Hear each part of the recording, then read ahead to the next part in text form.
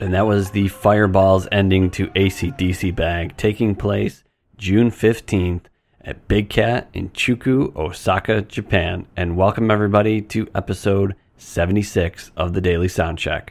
I'm your host, Mike Lon Memo Minio. Hope everybody's been doing great, enjoying this series. This is part 3 of our deep dive into Japan of 2000. And I have Mr. Miner, Dave Calarco, back with me for the third time, and we're pretty excited to bring you another incredible show from over there in Japan. But before we get into that, just a few things real quick. Make sure you're following me over on Twitter at LonMemo. I do most of my updates there, a bunch of other stuff. You can find updates to all my projects there. I'm currently almost finishing up one project that I'm running called Memo 365. I've been giving a different recommendation on a different artist every day for almost an entire year. You can find all that on Spotify under the playlist Memo 365. It's a really cool thing. I learned a lot doing it, and people have been really digging it. I'm also running a fish-related thing that I'm calling Memo Sections, where I'm giving out different jams that I've clipped out. So let's say I think, 9-minute mark to 12-minute mark of a twist is really cool. I'm clipping that out. I have a full SoundCloud playlist going of that, a spreadsheet. I'm almost up to 60 sections already. So I've been doing that almost every day, depending on how much time I have. So if you're into crazy good fish jams, I got you covered. Hit me up. I'll link you over to that. I'm going to be starting a new project probably in the fall, so pay attention to that. Make sure you're following me on Twitter. It's going to be super cool. The Daily Soundcheck is a proud partner of the Osiris Podcast Network, which you can find over at osirispod.com. We're also partnered up with Jambase, who does an amazing job. All kinds of different podcasts being released. There's a new Eric Krasno one. There's one that's covering the New Orleans Jazz Fest and how it's been affected, and it's really just launched today. They're doing some great stuff over there. So follow Osiris. We're doing some really cool stuff, trying to keep everybody entertained while there's no live music to go see. If you are looking to check out our website, we're at thedailysoundcheck.com. Links to iTunes, Spotify. If you want to support the pod, there's an option to donate, subscribe, whatever you want to do. That's there as an option for you over at thedailysoundcheck.com. All of our pictures that we've posted for all 76 episodes, that's the best way to check us out. So let's get to today's podcast because it's a great one. And again, I have Dave Calarco, Mr. Miner, with me. In his third part of this series, he's going to be on one more time. We're going to talk a lot about this incredible show at Big Cat. We've got some awesome jams to play for you, and then a really hilarious sound check at the end. And just one last thing. I've seen some of you guys and ladies giving me some love on fish.net, on Twitter, hitting up the pod and, really spreading things word of mouth. And I just want to say thank you, and I appreciate that. I usually it makes its way over to me, and I notice that, and I just want to say thank you, and I appreciate all that. So if you want to give us a review on whatever outlet you're listening to the Daily Soundcheck, that's real cool for us. Okay, all the accounting's done. Let's get to the meat and potatoes. So let's talk with Dave Calarco, Mr. Miner, as we break down June 15th, 2000, Big Cat at Chuo-ka, Osaka, Japan. So welcome back. I'm very, very happy to have, for the third time on the Daily Soundcheck, officially being the biggest guest ever that we've had. The first time, 3-timer, is Dave Calarco and Mr. Miner on Twitter and at fishthoughts.com. Dave, welcome back to our third part. How you doing, buddy? Thank you. I'm doing well. Great to hear. I'm the most prevalent guest on your podcast of all time. I'd like to hear it. Yeah, you're the man. So, so we're back here to talk about another incredible show, and third in a row. So it's so crazy. I mean, you talked about in the first episode how these are just back to back days. It's so crazy when you sit there, and I'm like, okay, yesterday the other episode was June 14th. This is June 15th. Yeah. So all these days in a row, this is our third in a row that you and I have covered. Right. So we're at Big Cat, and that's in Osaka, Japan. So why don't you maybe give a quick rundown of where you were at after the insane show that we covered at Drum Logos. No doubt. It's interesting as we go on in the Japan run, my memories of like the days before the show get a little hazier and hazier, as you might imagine. don't fully remember the train ride down, but I know we got there. And as kind of I mentioned for the Fukuoka show, the first real memories I have of the day are kind of getting to the club, to the area outside the club. Big Cat was downtown Osaka, like in a very, urban, bustling area. The show, similar to the Nagoya show that we talked about a couple episodes ago, was on the fourth floor of a building which was called the Big Step, interestingly enough. So I guess the Big Cat riffs off that. But there was definitely a lot of excitement coming into this show based on what had happened the night before in Fukuoka. A lot of the people had already gotten a chance to listen to it with the DAT tapes. I personally hadn't. I was taping it through a friend, but I guess I probably wasn't rolling with the portable speaker at that time and had not gotten around to listening to it. But I do remember talking to some people who had already listened to it, and people were very, very high on the night before, and we're still feeling that energy for sure. So this is kind of something we could touch on. So, after a show like that, and certainly this is a good instance of an incredible show, and there's, shows that we've seen even in this era where maybe they throw down a monster on a Friday or Saturday night. How are you feeling going in? Do you think that they can rematch those heights? Are you like, oh, that's definitely the show of the run? Or, how does your attitude flow, with this show and even other shows like that?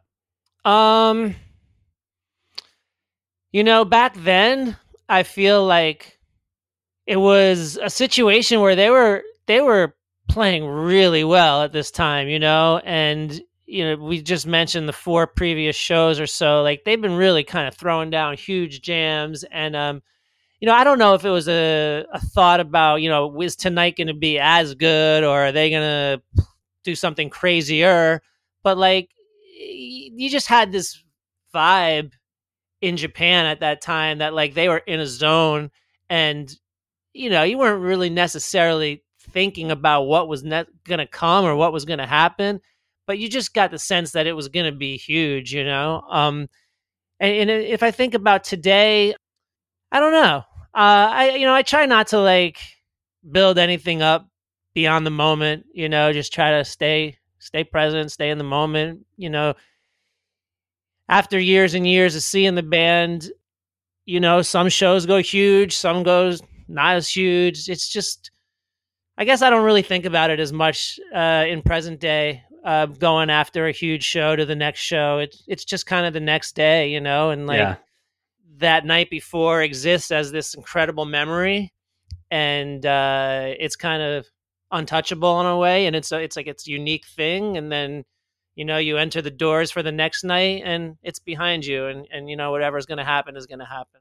So do you remember where you were for the Big Cat show, or any kind of vivid memories you have of that night? Yeah, so I remember that it was a very bare bones room. You got in there, and much like the first Tokyo show that I described on the first episode we did, it was basically just a square room. There were like no partitions, no levels. It was basically just a square room, about a little bigger than Drum Logos. I believe the capacity was about 700 to 800 people. There were slightly more Americans than there had been in Fukuoka and Nagoya, I guess, because, there were more Americans living in Osaka that were probably interested in just coming for the night, that maybe weren't going to all the shows. So there was a slightly more of a balance between Americans and Japanese, obviously still far more Japanese fans. And I remember I was kind of near the back of the room. It was really crowded, like really crowded. I remember it being really, really crowded. And so much so that it was like a little hectic for the first set to like kind of find a place to get settled. I also remembered before the show, and this is just like one of those indelible memories, that a bunch of Japanese fans had brought in tons of balloons and had blown up like hundreds of balloons, and like had filled the room with these balloons that everyone was just like inundated with. It was funny. Not filled with nitrous?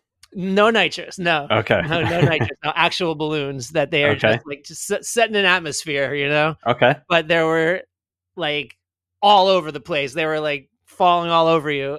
it was funny. It's fun. It was funny to see them get into like creating a vibe like that, you know.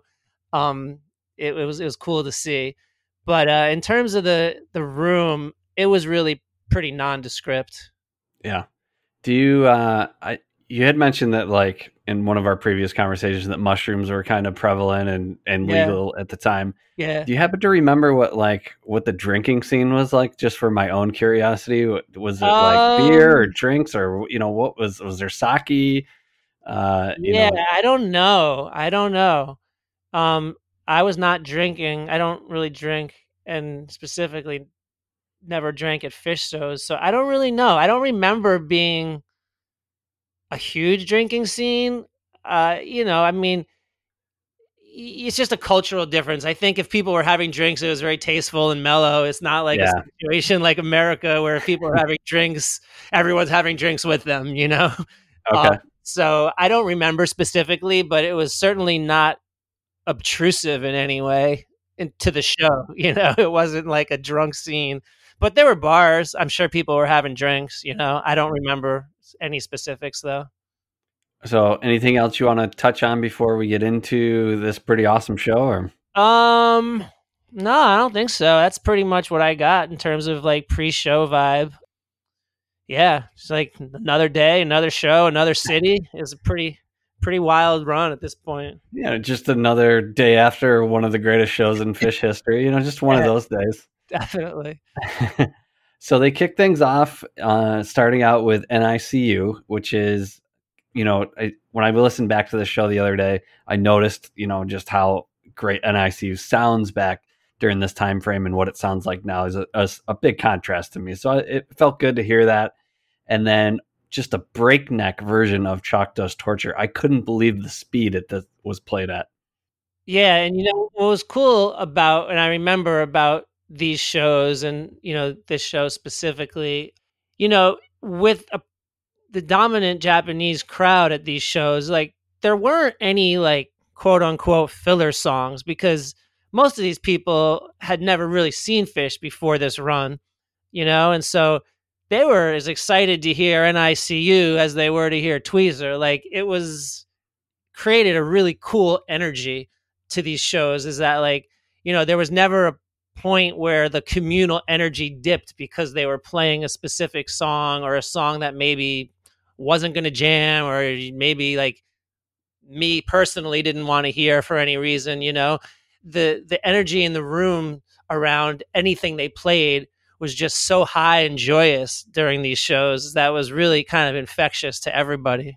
That's a cool point, and I can totally get that. I mean, I'm sure maybe half of these fans never got to see Fish again, so they got one chance to see Right. NICU or That was their NICU, yeah, and yeah, it was fucking awesome. that is cool. Yeah. Yeah. So yeah, if you like some speed, the Chalk Dust is a good one to check out. And then they follow that up with a really slow and groovier AC/DC bag, which runs around 11 minutes. And I think that's a nice contrast between the speed going into Chalk Dust and then the AC/DC bag.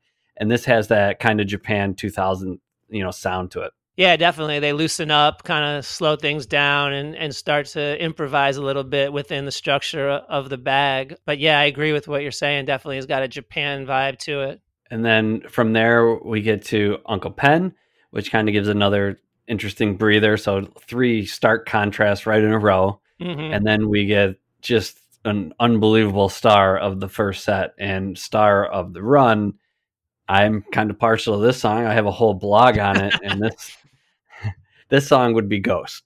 Yeah. And I'll let you start before I jump in on that. So let me get your thoughts on maybe what you felt at the time, if you remember, and kind of your thoughts on the Ghost now. Sure, absolutely. Well, first and foremost, it was the first version they played since Radio City, which, I think you and I agree upon is, the greatest version of all time. And so that alone created a huge sense of, anticipation when they started the song. Yeah, it did not disappoint. It's a pretty fucking awesome version, man.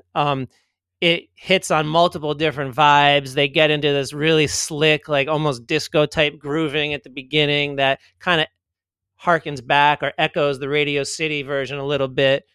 And then as it seems like they're going to start peaking into like a more traditional ghost jam, Trey hits like this more circular melodic vibe that he starts to build around, and the whole jam just takes off to a completely euphoric place that was not common for ghost jams at that time. Like this day and age, after like many, many years of 3.0 Fish, Ghost has very often gone to these like very melodic and blissful peaks. But back then, that's just not what the song did. And this was, in a sense, almost like a archetypal version, like almost like one of the first, if not the first, that really just like takes this direction and blows it out. I'm impressed, Dave. You pretty much summed up my entire blog in like 3 sentences there, man. That was really, really good, actually. So, I mean, I wrote a lot of words about a lot of different ghosts, and I think you covered a lot of that right there. So I agree with you. This ghost is one of my all-time favorites. I think it's easily, in the very upper tier. And if you told me this is your favorite ghost, I would not think you're crazy. Yeah. And when I did the ghost blog, and I was doing it every day, this was the version, this in Portland Meadows, when I wrote up the reviews, that got the most buzz. A lot of people hadn't heard those two versions and really broke them down. And it's still prevalent with the Japan run. Like as we're doing these, a lot of people are checking some of this out for the first time. You get the attendance bias. A lot of people, haven't listened to shows that they weren't at, and that's always going to be a thing. So when I posted this ghost, people were like, holy shit, what the hell is this? And that's awesome. It was very cool and very rewarding. And, I agree with you. And I think, we're going to play 2 different clips from this. We're going to play, as Dave was talking about, the groove part of this ghost, which is incredible. And I almost like that section as much as the incredible hose peak that comes at the end. Both are really great in my opinion. Yeah. But the hose peak, like last 8 or 9 minutes, you said like Trey finds that circular groove. I mean, it's like 9 minutes of peaking Fish. Like there's some peaks that maybe peak harder and they may go like a minute or 2 that he just, flips the switch. But this is like a crescendo build that there's not a lot of versions like this that have this strong of a peak for that long. Like just kind of the only one that kind of comes to mind for me is like the Redding Disease has like a super long 6 to 7 minute kind of move like this. From 2013 that kind of reminds me of this I like better, but it is an incredible ghost, and to come in the first set like right in the middle, I mean that's pretty awesome stuff.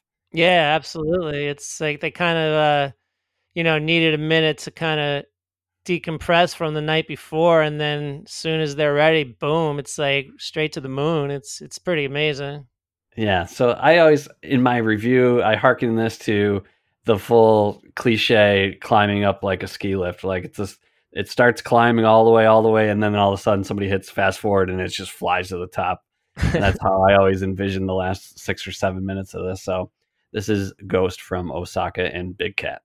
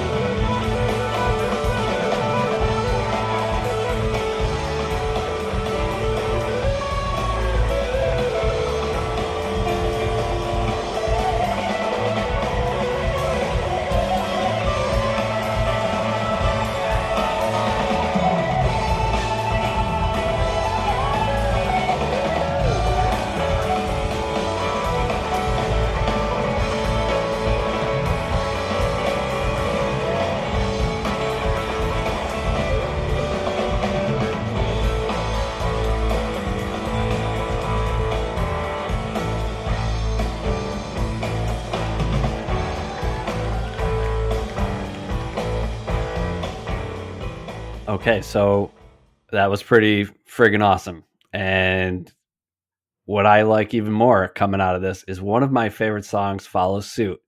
And out of that Blissful Peak is a great call, in my opinion, Frankie Says. And Frankie Says is never been played that much ever since it has been brought into the Fish repertoire. And I love it here after that Blissful Peak. And it's so cool. These audience recordings, Dave, by the way, are incredible. I don't know if you've been thinking the same thing. Yeah, well, I mean, the rooms are just tiny, and Yeah. so there's not a lot of space that the music was traveling between, the speakers, the stage, and the microphones. And so, yeah, and as we've mentioned previously, like the audiences, the crowds were super quiet. And so, the combination of those factors definitely lends to some amazing audio recordings. And you can hear the things you were talking about before about how excited everybody is. Hmm. And there's a moment in the Frankie Says where it kicks in where people realize what is actually they're playing. It's that 1 second because when they don't play a song as often, sometimes it takes a quick second to remember. Oh yeah, Frankie Says, Hmm. and you can hear it in the tape, and I love that. Like, Okay. oh man, yeah, this is awesome. So it's a really cool version. It just sounds to me like the perfect song in the perfect room with the perfect vibe at the perfect time. Like I can feel the energy in the version of Frankie Says, it gives me chills. Yeah, that's awesome. It's classic Fish maneuver to like follow up a big jam with as they say, like a cool down song or a more mellow song, and this is a great choice at this time. And then we finish out. Oh, actually, after that is Divided Sky. And if you want to talk about big cheers on the audience recording, oh my Yeah, gosh, when it started, I got chills. Like people lost their mind. yeah, I agree. I was actually listening to this in the car today, and I noticed the same thing. And I don't think, I went back and was looking, and it wasn't necessarily a rarity, but they didn't play Divided Sky all that much back at this time period.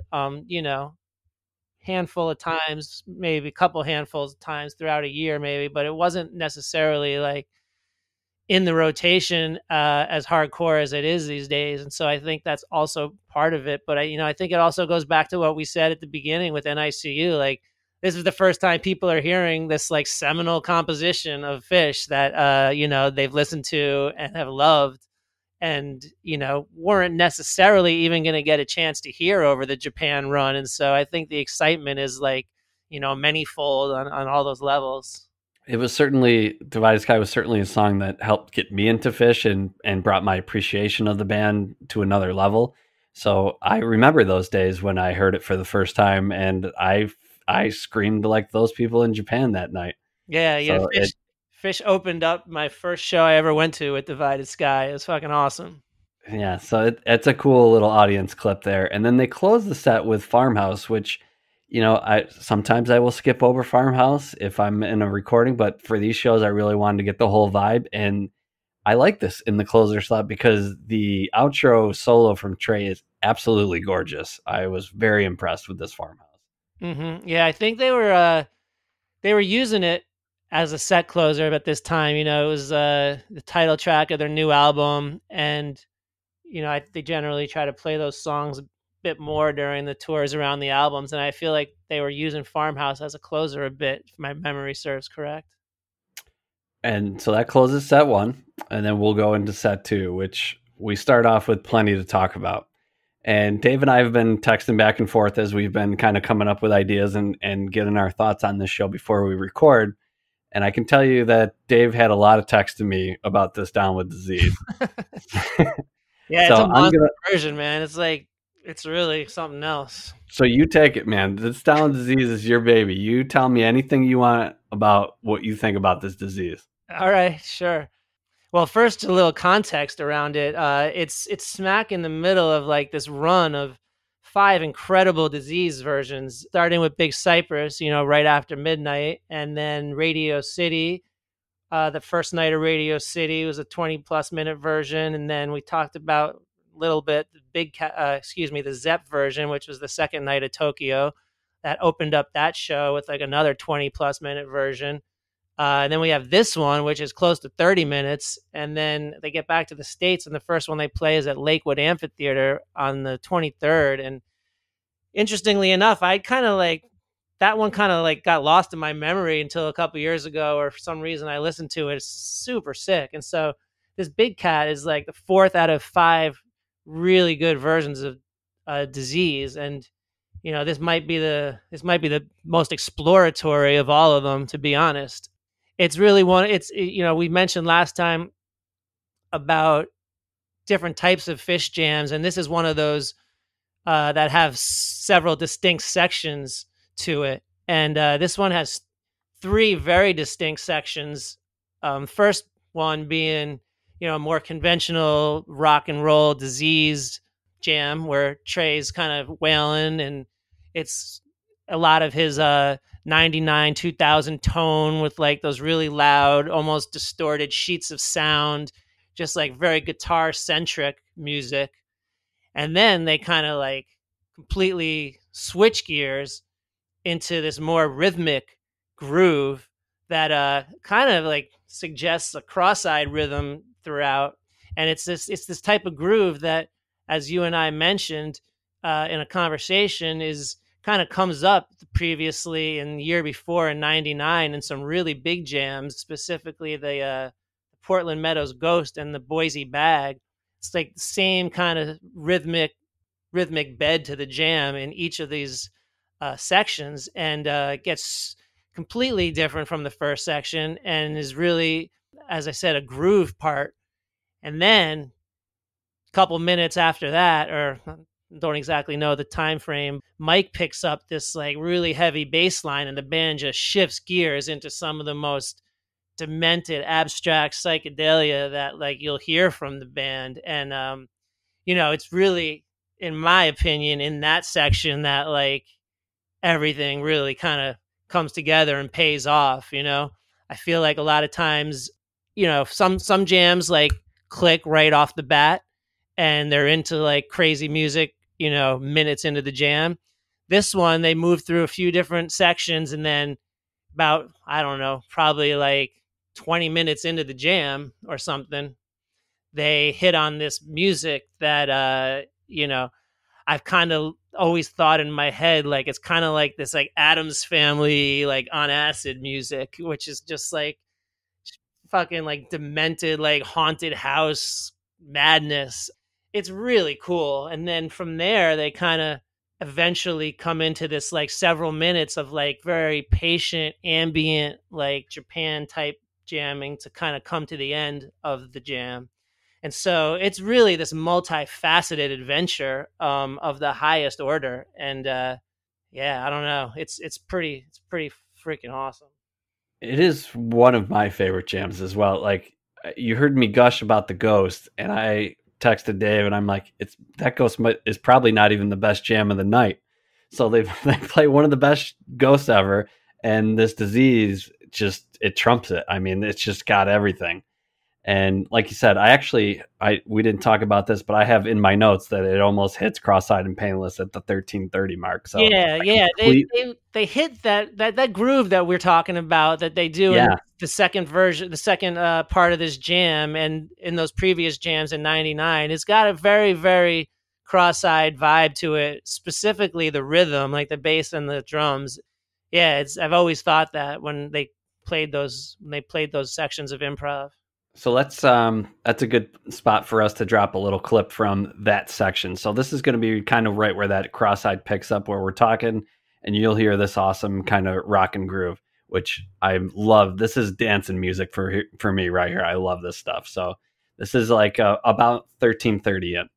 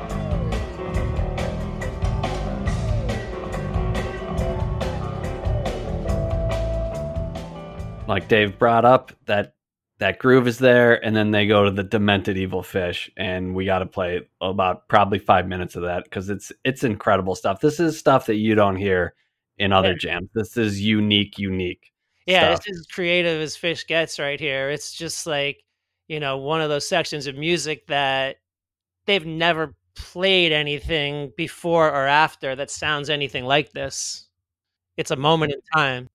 Really love about it is how evil and weird it gets, but it still has like a rocking backbone. Like it kind of doesn't completely lose what it had built before. It's not just noises all over the place. It's got No, not some at all. yeah. So, but there's sections of Fish where it gets evil and they make weird noises, and it's just kind of this, it's quiet and ambient and minimal. But this has got like a whole backbone going to it, Yeah. and I think that's why it's so special. And wonderful. So let's play a good clip of the end of this incredible disease.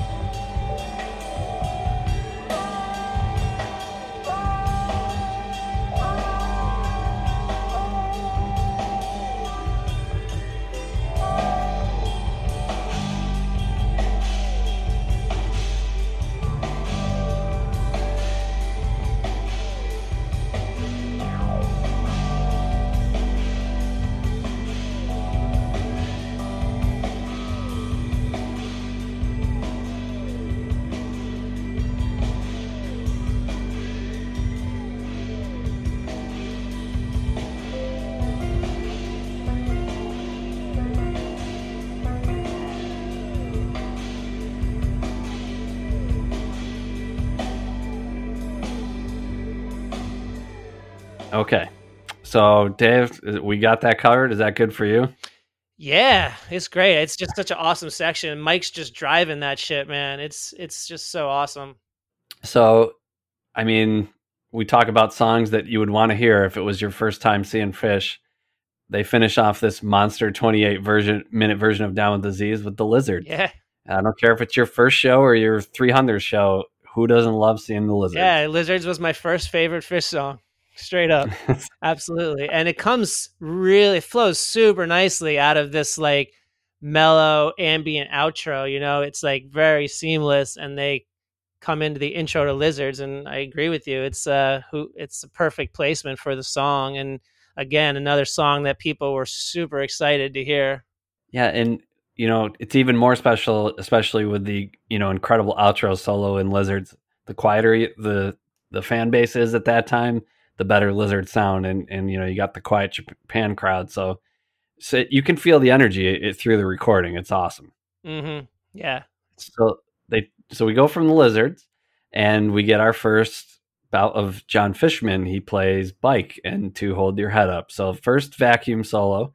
How was that? It was great. It was, it was funny because, for us being over there, we've seen a million Fishman songs and we've seen his shtick, a million times, and it is what it is at some point. But to see the Japanese fans get to witness this for the first time, that was the real piece of entertainment for us. It wasn't even what was going on stage. It was how taken by the entire thing that the fan base was.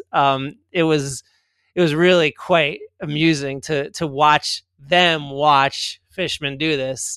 So it was funny, and it ended with him running around the stage a bunch of times, and it's great because again, it's like you almost got the feeling that you were watching it for the first time through their eyes, And so something that may be tired and whatever to us at this point or at that point in our lives had a certain amount of novelty to it because of where it was happening.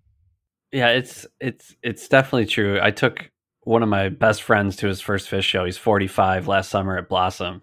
And when you go with somebody who's seeing things for the first time, it transports you back to when it was you, and it's just to see it through their eyes and watch them experience. And he's like, we saw a You Enjoy Myself. He's like, oh, they brought out the trampolines. Like, yeah, man, it's so awesome. And it's just, that, like you said, that energy is infectious to be around. So it is. It really is.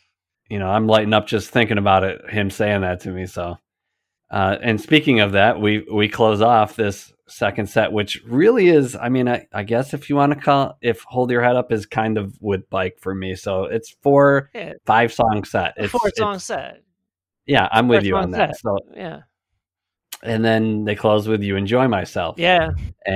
And this is a really good version as well. So if you want to give your thoughts. Yeah, it's a great version. It's kind of it's very different than the one they played at On Air East, which was super laid back and had a lot of space in it, and was very mellow, which was the encore that night. And this one was much more upbeat and driving with with Mike being up front, playing around with the Way I Feel bass line that eventually Trey made into that his own song. It's a high octane version, and Trey's using like a tone he doesn't use very often. It certainly has a unique vibe to it. Yeah, it kind of has like this scratching, almost like hip hop type of beat. Yeah, to it's funny that you say that because it reminds me of the Worcester 98 Yem, which closed the last show of the tour, and Trey uses the same scratching sound, and we would call him DJ Trey on that version. And I was listening to it just before we were getting ready to do that, and I was like, he's doing that same exact tone, that like scratchy tone. So that's funny you mentioned that. That's exactly what I think. Yeah, so great version, awesome set closer. And we do have to mention, I skip almost every single vocal jam, but this one you should listen to. So there's an entire vocal jam on the theme of Puppy, where they are just yelling puppy and puppies and all kinds of different stuff, and they are cracking up on stage. It is really, really funny stuff. Like when they do the cool themes in the vocal jams, that's pretty cool. Yeah, absolutely. It makes it very different and interesting rather than like Yeah. time to get your water or something. So if you need a good laugh, check out the end of this You Enjoy Myself. But we'll play a clip from the jam. So we're going to play that for you now. This is from You Enjoy Myself.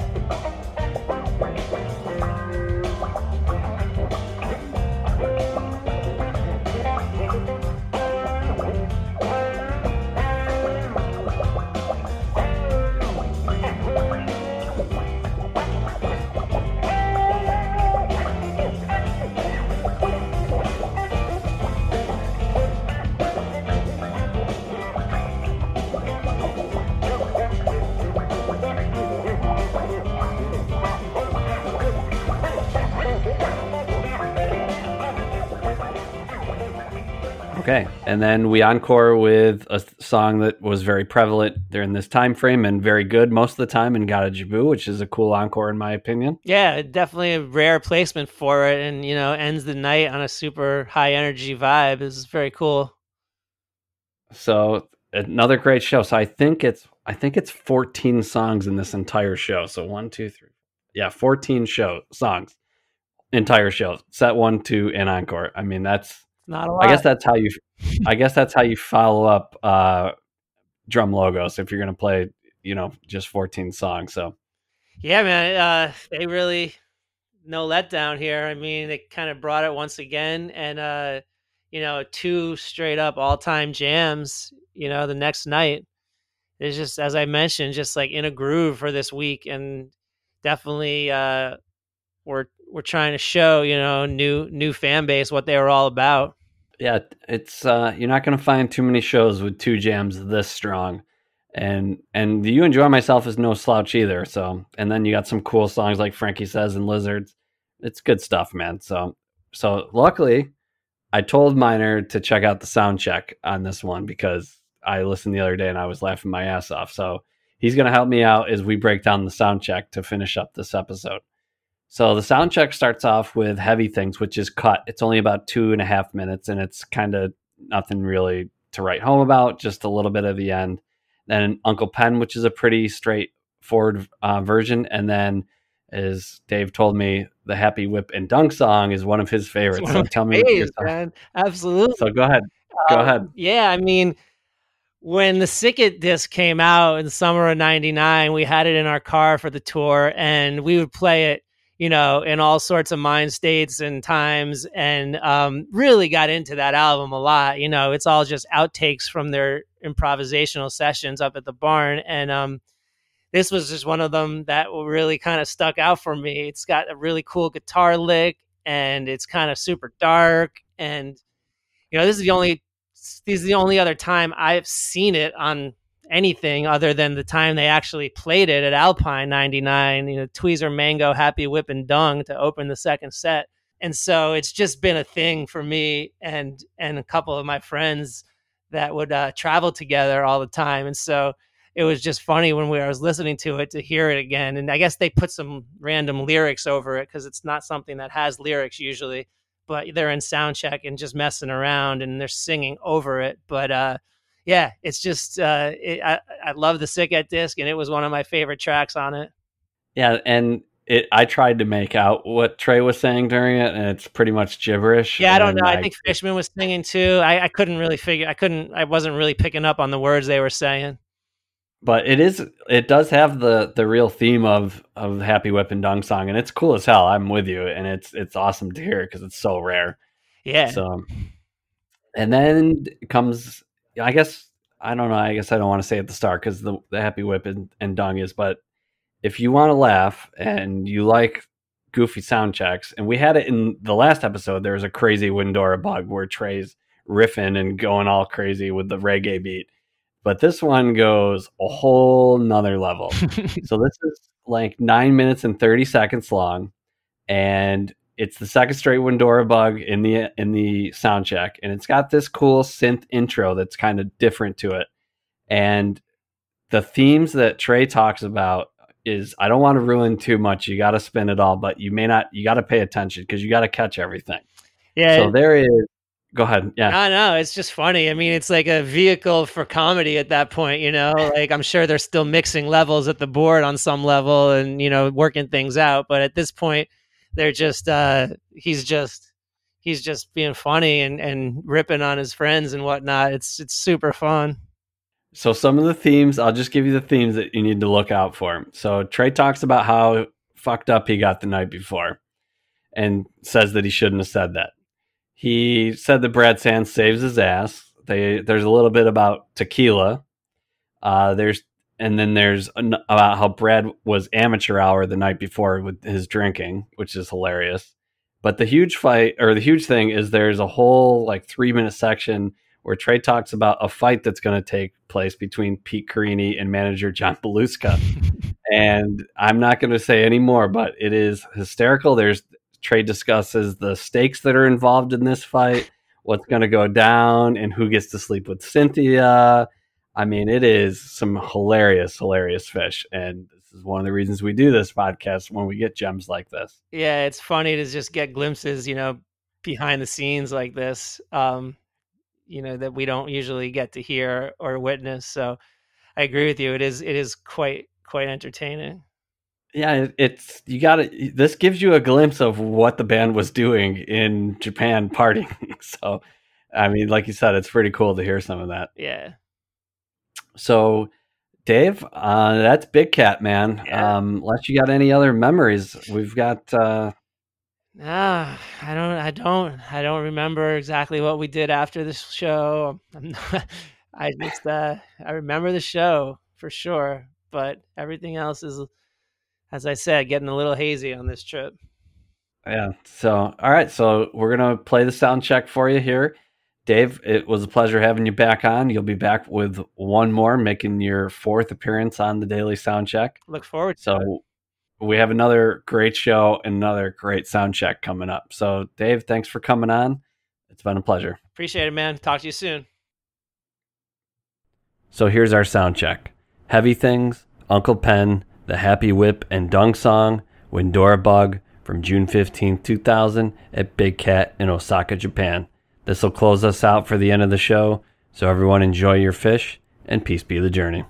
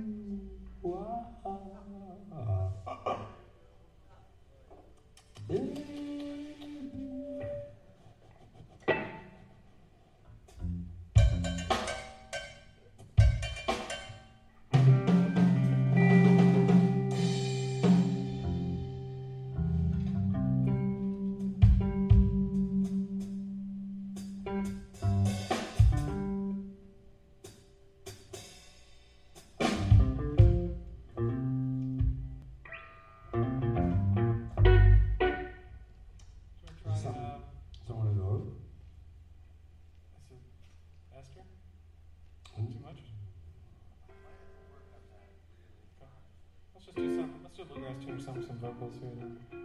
Yeah. Let's do like a mound. Let's do some with some vocals.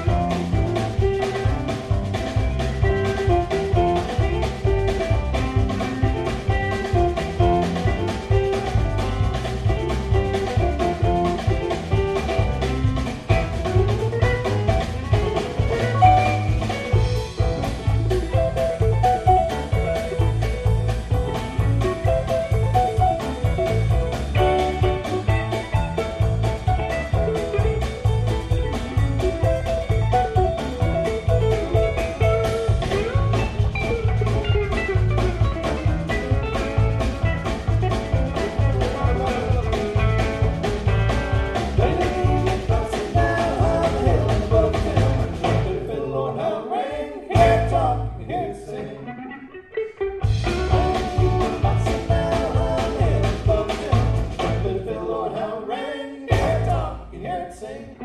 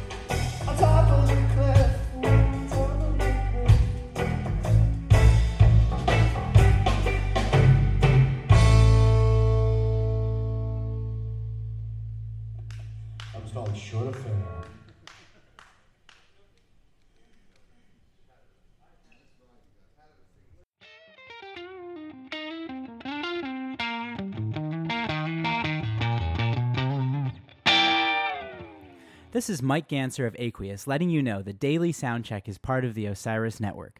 Osiris connects you with podcasts, videos, and live experiences about the artists and topics you love. Visit osirispod.com to check out our shows. Osiris works in partnership with Jambase, which connects music fans with the music they love and empowers them to go see live music. Check them out at jambase.com.